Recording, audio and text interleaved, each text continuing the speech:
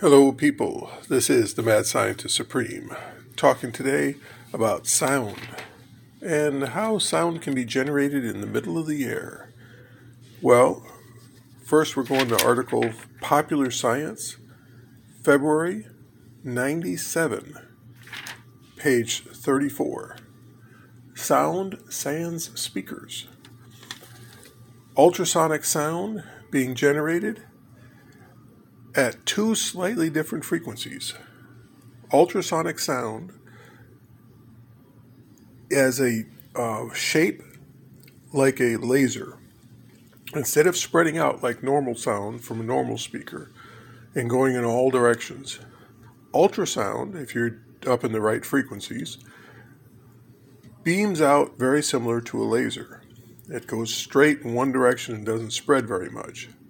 Well, if you get two different speakers, both producing ultrasound, and have those beams meet, and then alter one beam in the audio frequency range, change that frequency up and down a few hertz, it'll produce the interference pattern in those two waves, will produce sound in the middle of the air. Well, that came out in 97.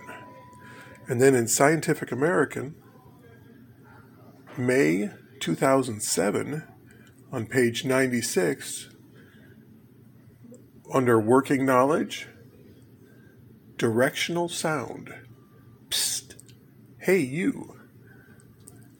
Using different sound frequencies, it was proposed, doing the same thing, ultrasonic sound, making a speaker in the middle of the air, but doing it in a grocery store. Now, this is where you could make money with it, or in stadiums, in anywhere you get people gathering. You get multiple ultrasonic frequencies, send them out, and create sound right near someone's ear. So, let's say you're going down the aisle and you get in front of the beans, and one company has paid the supermarket a little bit more to advertise their beans. So when they get there, the jingle for that particular bean comes on the speaker in the air. So you start hearing that. You go by the cookies. Oh, you hear the Oreos. You go by the fresh fruits and vegetables. The local farmer has his thing. Whoever or whatever product the grocery store wants to push, whenever you get near that product, you start hearing advertisements for that product. And that way it doesn't blanket the entire store with the weird distorted sound of the normal speakers. You just hear when you get to those places. So when there's nobody on the beans aisle, the speakers can be off. No power needed. It just, when they detect somebody there, you get the sound. Let's say you're at a football game and the guy is out selling the hot dogs, walking up and down the aisle selling the hot dogs. Well, instead of him having to yell, hey, hot dogs, a couple of speakers, directional mics, a little computer, it sends out, and everybody gets a personalized message. Hey, the hot dog guy is about to show up. Do you want any hot dogs, nachos, or whatever? You're at a political rally.